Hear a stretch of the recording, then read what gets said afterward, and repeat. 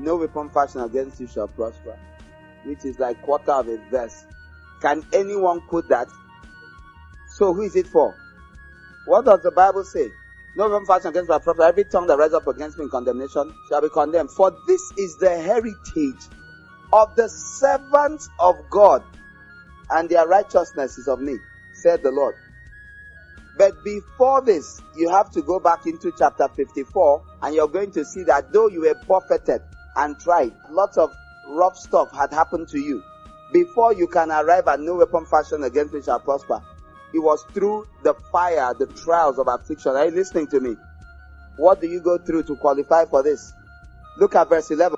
O thou afflicted, tossed with tempest, and not comforted, behold, I will lay thy stones with fair colors, and lay thy foundations with sapphires, and I will make thy windows of agates, and thy gates of carbuncles, and all thy borders of pleasant stones, and all thy children shall be taught of the Lord, and great shall be the peace of thy children. In righteousness shalt thou be established. Thou shalt be far from oppression, for thou shalt not fear, and from terror, for it shall not come near thee. Behold, they shall surely gather together, but not by me. Whosoever shall gather together against thee shall fall for thy sake. I created the smith that bloweth the coal in the fire, and that bringeth forth an instrument for his work, and I have created the waster to destroy. Did you hear that this person was afflicted? Do you see how many people that have not gone through one thing for God, and they come out and say no weapon? Are you seeing why it doesn't work?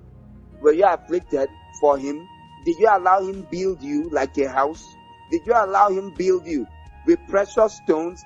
1 Corinthians chapter 3, it says that after the foundation of Jesus is laid, you will be built with either gold, silver, precious stones, all those things, agates, carbuncles, sapphires and all that. Those are precious stones.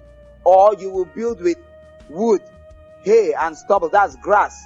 He said that it will be tested in fire. 1 Corinthians 3 is Isaiah 54. This is the process of building.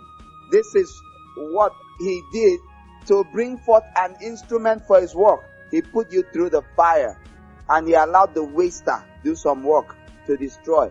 When you finished, no weapon fashioned against you shall prosper. Do you understand this? There's a process to certain authority. And many of the people that feel God has disappointed them, he didn't disappoint them. They had an expectation they did not have a right to.